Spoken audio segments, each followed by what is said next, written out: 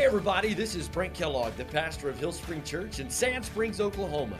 And this is our podcast. Thanks for taking time to join us today. Our prayer is that this would inspire you, build your faith, and help you take the next step in Christ. Enjoy the message.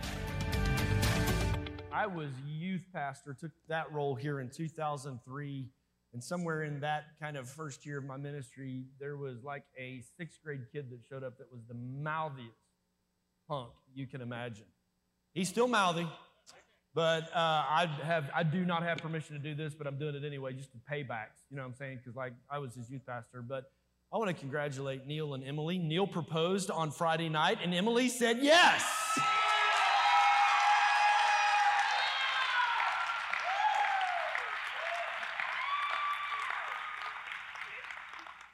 We didn't know if she would or not. No, I'm just kidding. It is. We love together as a family. We celebrate together as a family. Moments like this, Pete and Terry, but we also hurt together as a family too, what we've been through over the last season. So just congratulations to you guys and churches with you. So we just kicked off 21 days of prayer. And in January, we always start our year with 21 days of prayer and fasting. And kind of to wrap up the summer as we move into the harvest season. And we typically do see a lot of people come to know Christ in the fall of the year. In the harvest season, we do a 21 days of prayer and feasting. You don't have to give up meats and sweets unless you want to, but we started. Matter of fact, yesterday we had 12 hours of prayer where just several folks came in and spent some time in this room just praying over that chair, praying for you, praying for some of the ministries and things that we had up on the screen. And I appreciate so much Kelly and April. This is their passion. And just keeping us as a church that this be a house of prayer. So over the next 21 days, set some time aside out of your life to make prayer a priority in your calendar, in your schedule. So many times we'll say, hey, if it doesn't make my calendar, it won't happen. We'll get it on your calendar. And one of the things I do just to make sure it's a priority, I get 10 minutes on my knees and just spend that time with you. And this is how that 10 minutes on your knees will go. About after minute 5, you've prayed for everybody and everything and every animal that you know. And then so it's just some time to really go into a deeper spot of prayer. So Jerry and I spent a pretty good amount of time in here. It was just so refreshing to just let my mind stop and pray. And so join us next 21 days with our 21 days of prayer. We're going to 1 Kings 19. We've been camping out there the last few weeks. And we're looking at the low point of a life of one of the Old Testament great prophets, a guy by the name of Elijah. And Elijah, if you can read, and I don't want to go into all the context. I've done that for the last few weeks. You can get that on all our social media, the YouTube, our podcasts, and so on and so forth. But he'd been through some stuff. And some of that was great celebration. Some of that was great victories. But 1 Kings 19 kind of finds him in a low point. And here's culturally kind of what's going on. Israel has a wicked king, a guy by the name of Ahab. And he had married a woman who was not a Jew. She wasn't of Israel descendant. She was actually a Phoenician from Lebanon, and her name was Jezebel. Maybe you've heard that context, but didn't know where it come from. Oh, that woman's a Jezebel. It means she's naughty, right? And so Jezebel was the queen, and when she came to Israel, she brought just a lot of negative influence with her. She brought the worship of the gods of the Phoenicians and Baal and Asherah. And matter of fact, under Ahab, they made it the national religion. And so here's the reality that there were masses of people who were willing to walk away from worshiping Jehovah God.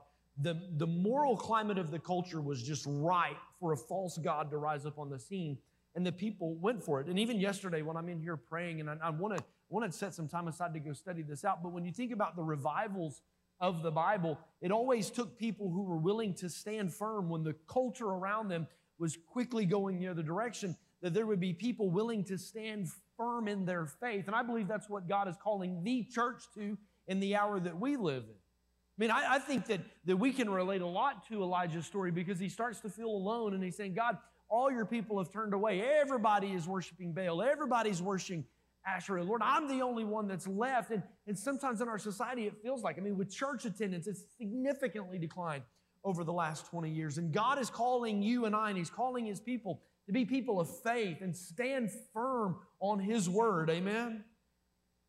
So Queen Jezebel puts a bounty on Elijah's head because of what happens in 1 Kings 18. I won't go into that story. You can Go read it for yourself or catch a couple of weeks ago on our podcast. And he does what I would have done. He does probably what a lot of us in the room would have done. He just runs. He just runs, and he finds himself alone in a wilderness, actually in a cave. He's depressed. He's having even thoughts of suicide. He's like, God, just take my life. Just take my life. I can't say we've all been there because I don't necessarily know your story. But I'll say this, if you have never been to that place, if you've never been to a hopeless place of grief and just desperation and depression, or a place of isolation and hopelessness, if you've never been in that cave, can you just stop for a moment in your life and give God thanks? Because of what His hand upon you, or that He had to walk you through any of that, man. Like, I don't know, but I would assume a lot of us in this room, whether you're in that season now or you're coming out of that season, we can relate to Elijah's story of being alone and isolated and depressed in a cave. And so we're at the place in the story where God speaks to Elijah, and there's a windstorm, and there's an earthquake, and there's a fire. But it says God was not in the big, incredible things. We're always looking for God in the big, incredible things. But instead, God was seeking Elijah with the intimacy of a still small voice. And so today, God's going to speak to Elijah, and we're going to kind of talk around the issues that Elijah brings to the table. So 1 Kings chapter 19, verse 12, that's where I'm going to start. Verse 12, and I'm going to start with the earthquake and with the fire.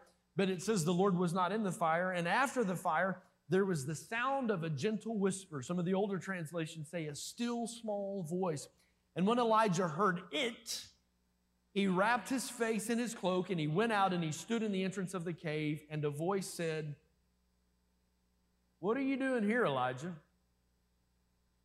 And he replied again, which means this is the second time that Elijah has said these things to God. He's already given the speech once, and God brings him out here and he makes him say it again. "What are you doing here, Elijah? Again, I have zealously served the Lord God Almighty, but the people of Israel have broken their covenant with you.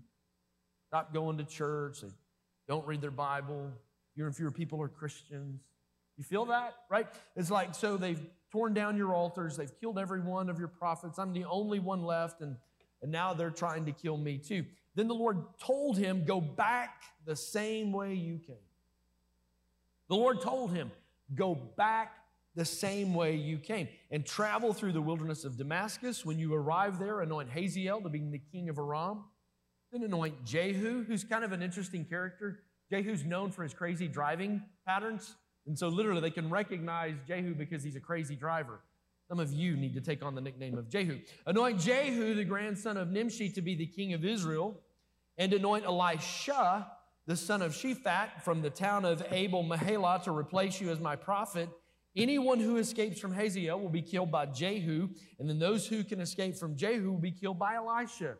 And let me tell you something else you don't know, Elijah. I have preserved 7,000 other people in Israel." This doesn't include Judah, which was the southern half of God's people. "I've preserved 7,000 other people you don't even know about. You've never heard of them, but they have never bowed down to Baal or kissed him."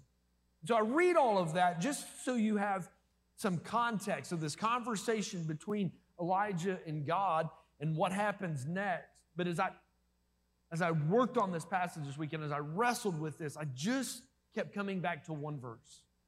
I just kept coming back to verse 15, and really not even all of the verse. I just kept coming back to this. The Lord told Elijah, "Go back the same way you came." Back the same way you came. One sentence and two ideas. Go back the same way you came.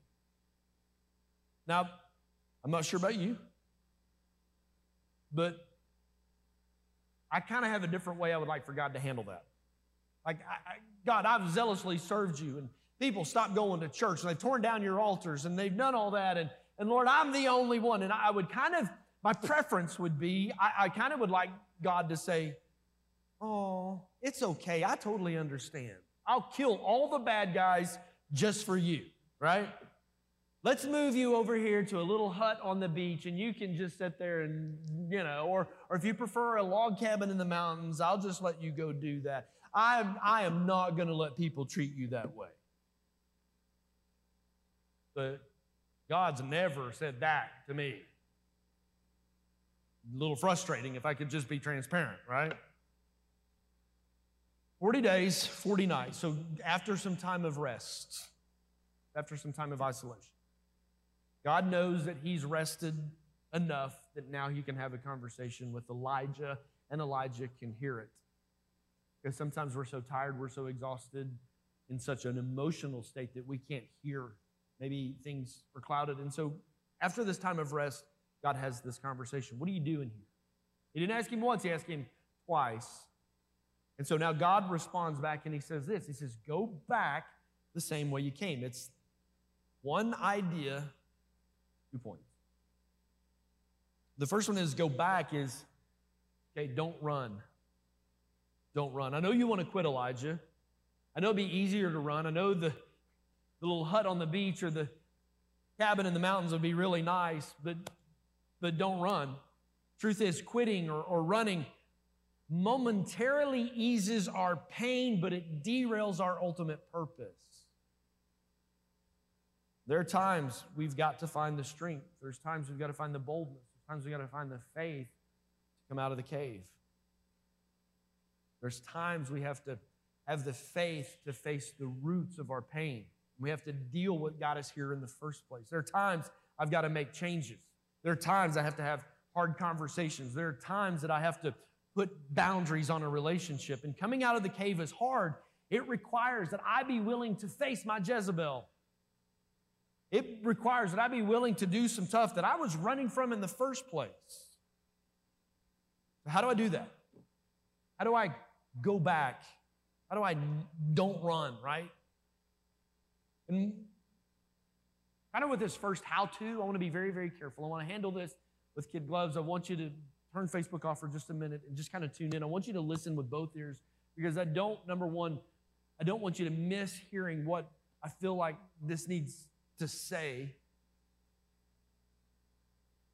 But the first thing we got to do is we got to recognize what the real issue is. And to do that, you have to do some self-evaluation. At this point in the story, we've dealt with 4 characters. Obviously, we've dealt with God, but then we've dealt with Elijah. We've dealt with Ahab, the king of Israel, and we've dealt with his naughty wife, Jezebel. Okay, so there's 4 characters: God, Elijah, Ahab, and Jezebel. 3 of the 4 characters are victims. 3 of the 4 characters are in a bad place. 3 of the 4 characters are pouting. 3 of the 4 characters are just not in a good place. Keep in mind, Jezebel is sad too. Jezebel is a victim too. Ahab, as you read the story, he is pouty too. And so I want to be careful here. But not all caves are real. Some of our caves are man-made. I know that because I've made some of my own caves. I know that because I've let my emotions lead me out into the wilderness for 40 days and create my own cave when really it wasn't real. So I want to be careful here. I don't want to minimize anyone's pain. Really what I want to do is legitimize the things that are real and need to be dealt with, because we do have a very significant increase in depression and anxiety and medication use. Like it's up 300%. There are very real issues that can put us in a dark place, such as grief and loss and abandonment and abuse. But if your cave story begins with, oh my God, I saw on Facebook. You know what I'm saying? If your story begins with, oh my God, I heard that. Or that teacher did. Or that coach did. Sure, those are tough things. Those are bad days. There's tension in those moments. And again, I just want to be careful here. As a society, we take depression and worry and anxiety and thoughts of self-harm. We take all of that very serious, as we should, unfortunately. And I'm not saying that it's you people. They go to different churches, right? You know what I'm saying? None of us would do that, right? I'm not saying it's you, but there are people that can throw around those terms just to get attention. Not you. There are people that can use these. The problem is if your life is constantly full of caves, if your life is constantly full of drama, people will eventually tune you out. People will eventually turn a blind eye because you always are in a cave.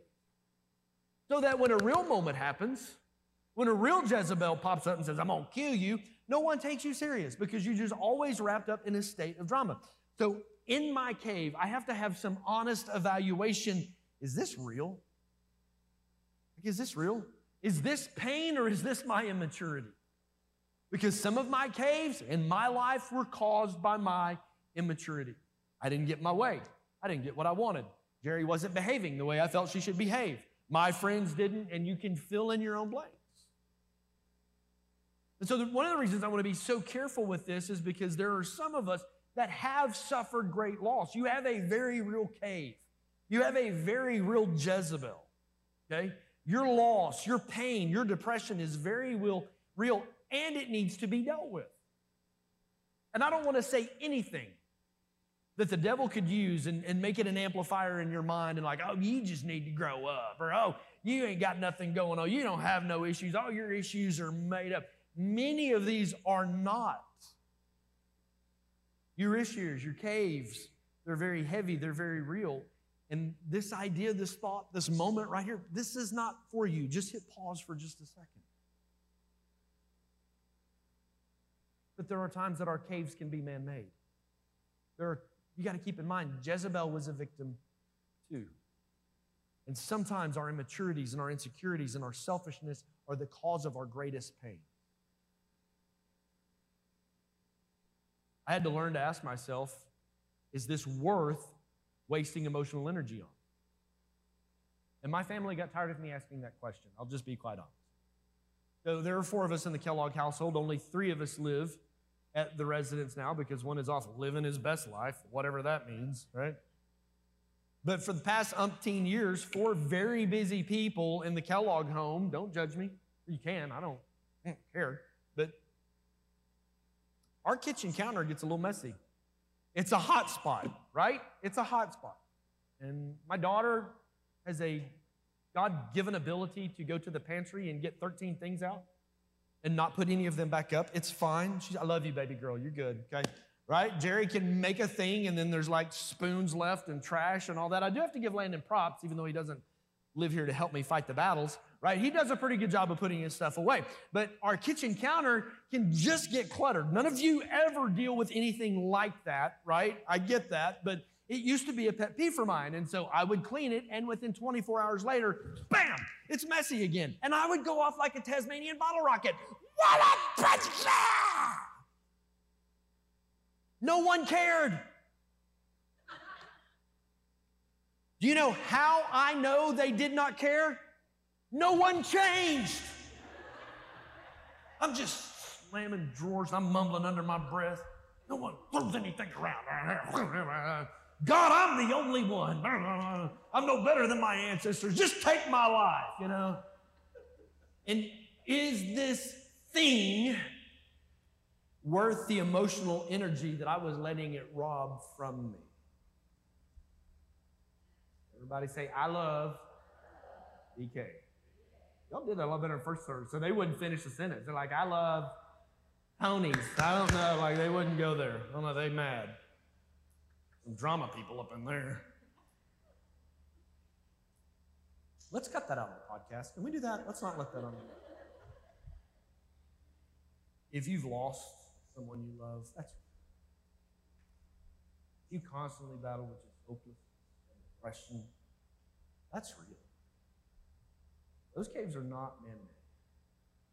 That's real. Sometimes we need to go back and make sure that Jezebel is real. It's not my immaturity that's leading. It's not my emotions. So we got to start with some self-evaluation. Is this real? And then that steps into the next check mark.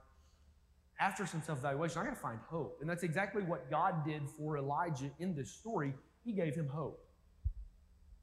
Sometimes our caves make us change. Elijah, things are going to get better. I see you. I got you. Okay, let's go to work and let's fix this. Verse 15, then the Lord said, go back the same way you came. Go back the same way you came.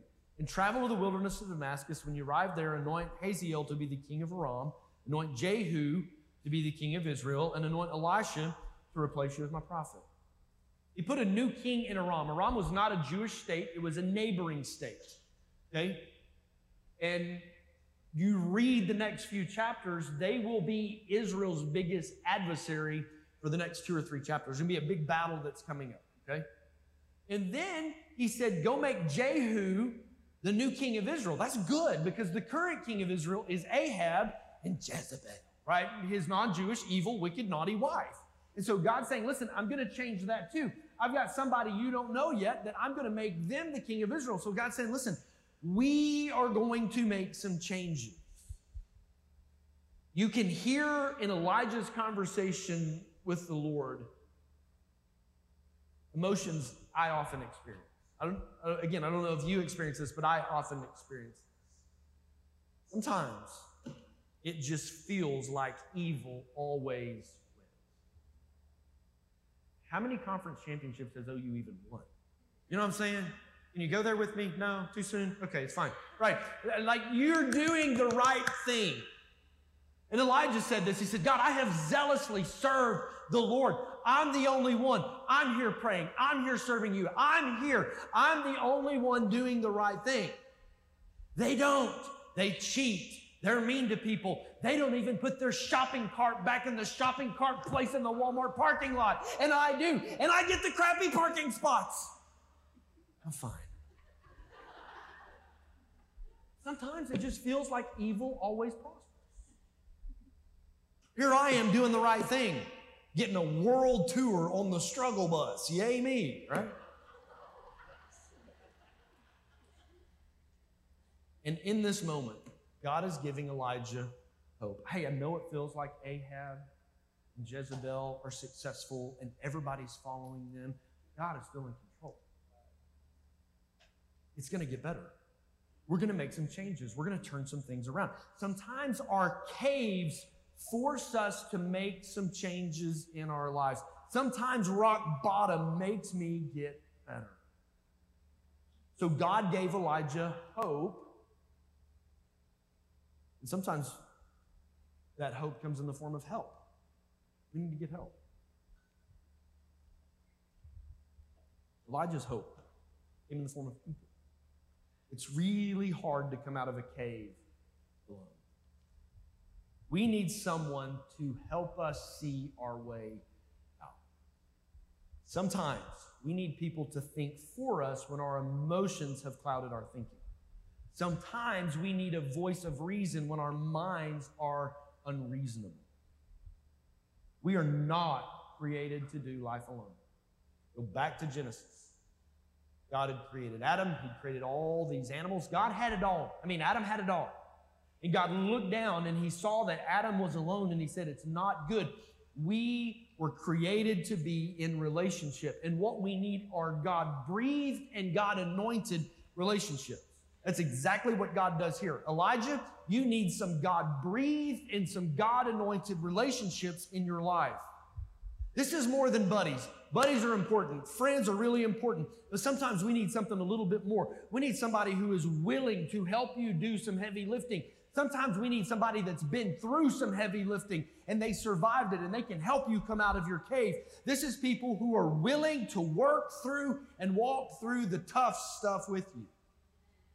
And I'm really glad you're here today because we're getting ready to start small groups. And normally in the fall, we would have 40 plus small groups for people to connect in. Just with COVID and everybody just kind of, we don't have that many small groups. And it's okay. We believe God always provides what we need when we need it. And today, we're kind of launching small groups. It's even like 5 weeks late because the COVID spike. We're going to start this back in the middle of August. And here we are today, in the middle of October. Some of our small groups are for relationship exploration. It's finding those buddies. It's finding those friends. People to enjoy life with. People to just talk about how things are going. But some of our small groups are designed to do some heavy lifting. One of the groups I'm really most excited about, something we've needed for several years, is a grief recovery small group. I'm excited about it. You're just talking about a room full of people that have been in, or maybe even still are, in a cave. We have some Bible study small groups. When I mean Bible study, I mean with homework. You know what I'm saying? It's the heavy lifting. Where you've come to a place where you're like, you know what? I'm tired of caves. I'm tired of going from cave to cave. I'm tired of I've been in this cave long enough, and I'm ready to do some heavy lifting. Hey, listen, fellowship circles are great. Prayer requests are awesome. There's time and space and place for all of those. People that can text you and encourage you when you're down. Man, we all need that. But sometimes we need some people in our life who are wise enough, mature enough, that can go layers deep and walk you out of the cave. Pastor Matt's going to talk more about our small groups here in just a moment. I'm really glad you're here. Elijah, go back. Can't run. You got to go face your Jezebel. And then he says this, go back the same way you came. That's interesting. Actually pretty specific. Honestly, that's the hard part. There's times I don't mind going back. I just want to take the county road. There's times I want to go back. I just don't want to take as long to get here. So let's get on the super highway and let's speed a little bit. But God is very specific. I want you to go back. You can't run the same way you came, which means don't be afraid. I don't like pain. 47, I have more of it these days, right? We don't like pain. And pain invokes fear in us, right? But the truth is, there is no workaround for our pain. Everyone will have their own cave. It's what you do with it that matters. Several weeks ago, I recommended a book to you called Out of the Cave by Pastor Chris Hodges, pastor of Church of the Highlands in Birmingham, Alabama. And if you get it and just read one chapter, read chapter 13. It's worth the whole price of the book. It's called Stepping into a New Assignment. And he tells the story of a Jewish psychologist named Viktor Frankl. And Viktor lived in and around the World War II era. He lived in Europe, Vienna, where he practiced psychology. And the Germans came in and they took everything he had. His first wife was pregnant. The Germans made her abort the baby. He lost his wife. He lost his mother. He lost his father. He lost all of his siblings in German concentration camps. Matter of fact, he just barely survived. It was in a German concentration camp, deprived of all of his freedom, deprived of all of the pleasures. Frankl became convinced that the secret of life was to find life's meaning. And after the war, he set dead out on a mission, specifically to help Holocaust survivors like himself who had lost everything, process their loss, their grief, their depression, their fear, their PTSD, all of that. And he developed three kind of tenets, if you will, three things, three principles about pain, healing, and recovery. You can write these down, you take a picture of them up on the screen, whatever. They're a little bit longer. They're more than a 3 or 4 lettered sentence. But I want to share these with you. The first tenet he discovered is that everyone needs to do some type of meaningful work. Do something with your life that matters. And we believe that as a church. It's half our vision of who we are as a church. We want people to know God. We want people to live in relationship with Jesus, discover that same life-changing power that we want more people to come into the kingdom. That's the mission. Go seek and save that which is lost. We want people to know God. We want people to find freedom. We want to do more than get saved. We want them to come to a place where the Christian life is a joy. And we want them to get rid of their past and their issues and their hurts and their hang-ups. But we also want people to discover their purpose. We're going to talk about that today in step 2 of Growth Track. I hope you'll come. Then you've been hanging around here for a while. Come to step 2 today. But we also together collectively want to make a difference. That's just who we are as a church. It's half of our vision that everyone needs to do something with their life that matters. Ephesians 2:10. We are God's masterpiece. You are not a mistake. He has created us anew in Christ Jesus. Thank goodness, because there are some years of high school that I really need to have erased. We could do like a data delete or something, right? But we're created anew in Christ Jesus, regardless of where you've been, regardless of what you did, so that we can do the good things that God planned for us before you were ever born. Meaning God created you, He birthed you for a purpose. And we need to live our life with something that matters. You were made to make a difference. Frankel also discovered everyone needs a community of friends who love them unconditionally. The older I get, the more I'm starting to discover the power of unconditional love. Matter of fact, that's the power of grace. That's the power behind John 3:16, that God so loved. A person cannot be healthy alone. You just got to have God-ordained, God-given, God-breathed relationships in life. Elijah, go get Elisha. Paul got Timothy. Jesus got Peter, James, and John. Bert got Ernie. Batman got Robin. You know what I'm saying? You just cannot be healthy alone. Then he discovered this, that everyone needs to take whatever suffering they've experienced and find something positive about it. Find something positive. And that is easier said than done. But keep in mind, this is coming from a man who had lost everything and everyone that he loved. Frankel used these three tenets to guide his patients through their depression, through their worry, through their anxiety, through their loss, through their grief. Matter of fact, interesting fun fact. Frankel never lost a patient to suicide. This is the question we must all ask. Will I allow my cave to consume me? Or can I, will I live for something bigger?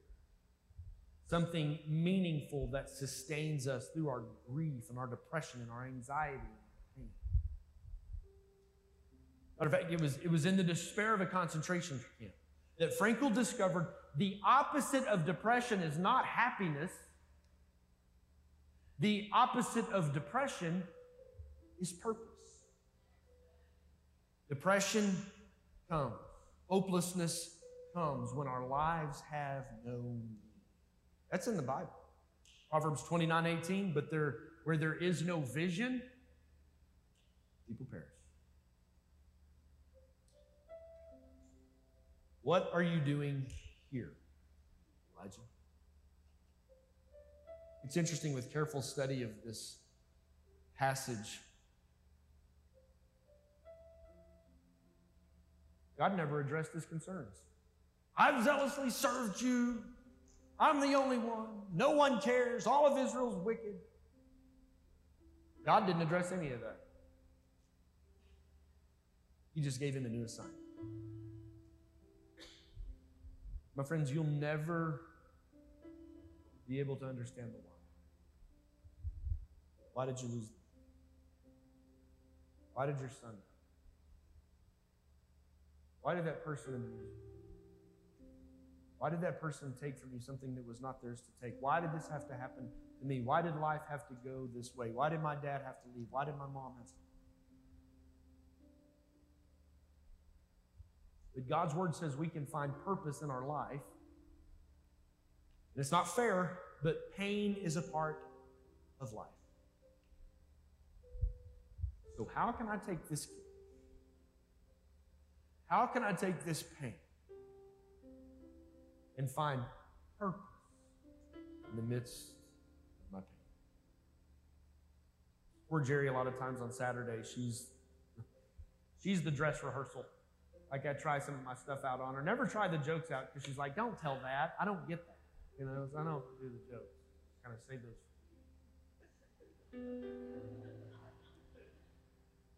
We were driving in yesterday for our time here for 12 hours of prayer, and I was just talking about this, and talking about how I just want to make sure I say that part about some caves are man-made, because I don't want somebody to hear that wrong and think their issue's not legitimate. And then as we were driving, I can take you right to where I was on the road. It just kind of came out of my mouth.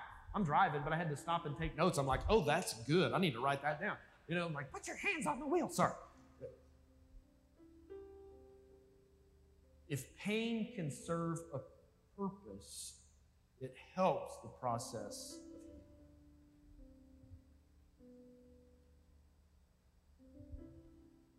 Maybe, just maybe like Franklin, you can help others come out of their cave.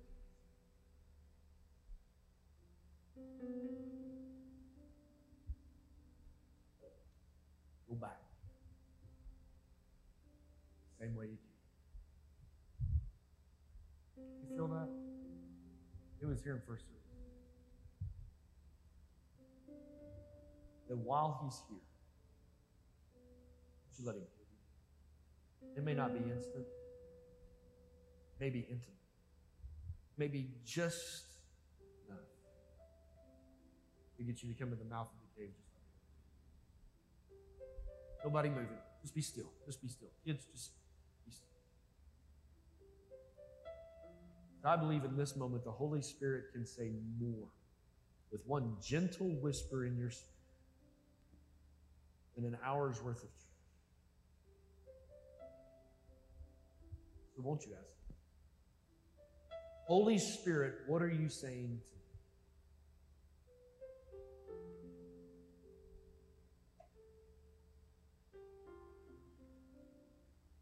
Holy Spirit, what are you saying?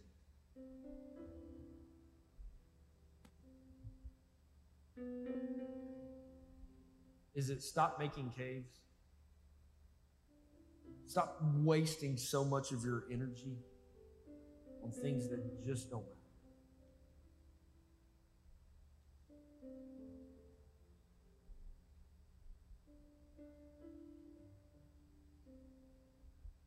Is it find that person? They're not going to be your buddy. You don't need it. You need somebody to help you walk out of the cave. You need somebody to help you do some heavy lifting.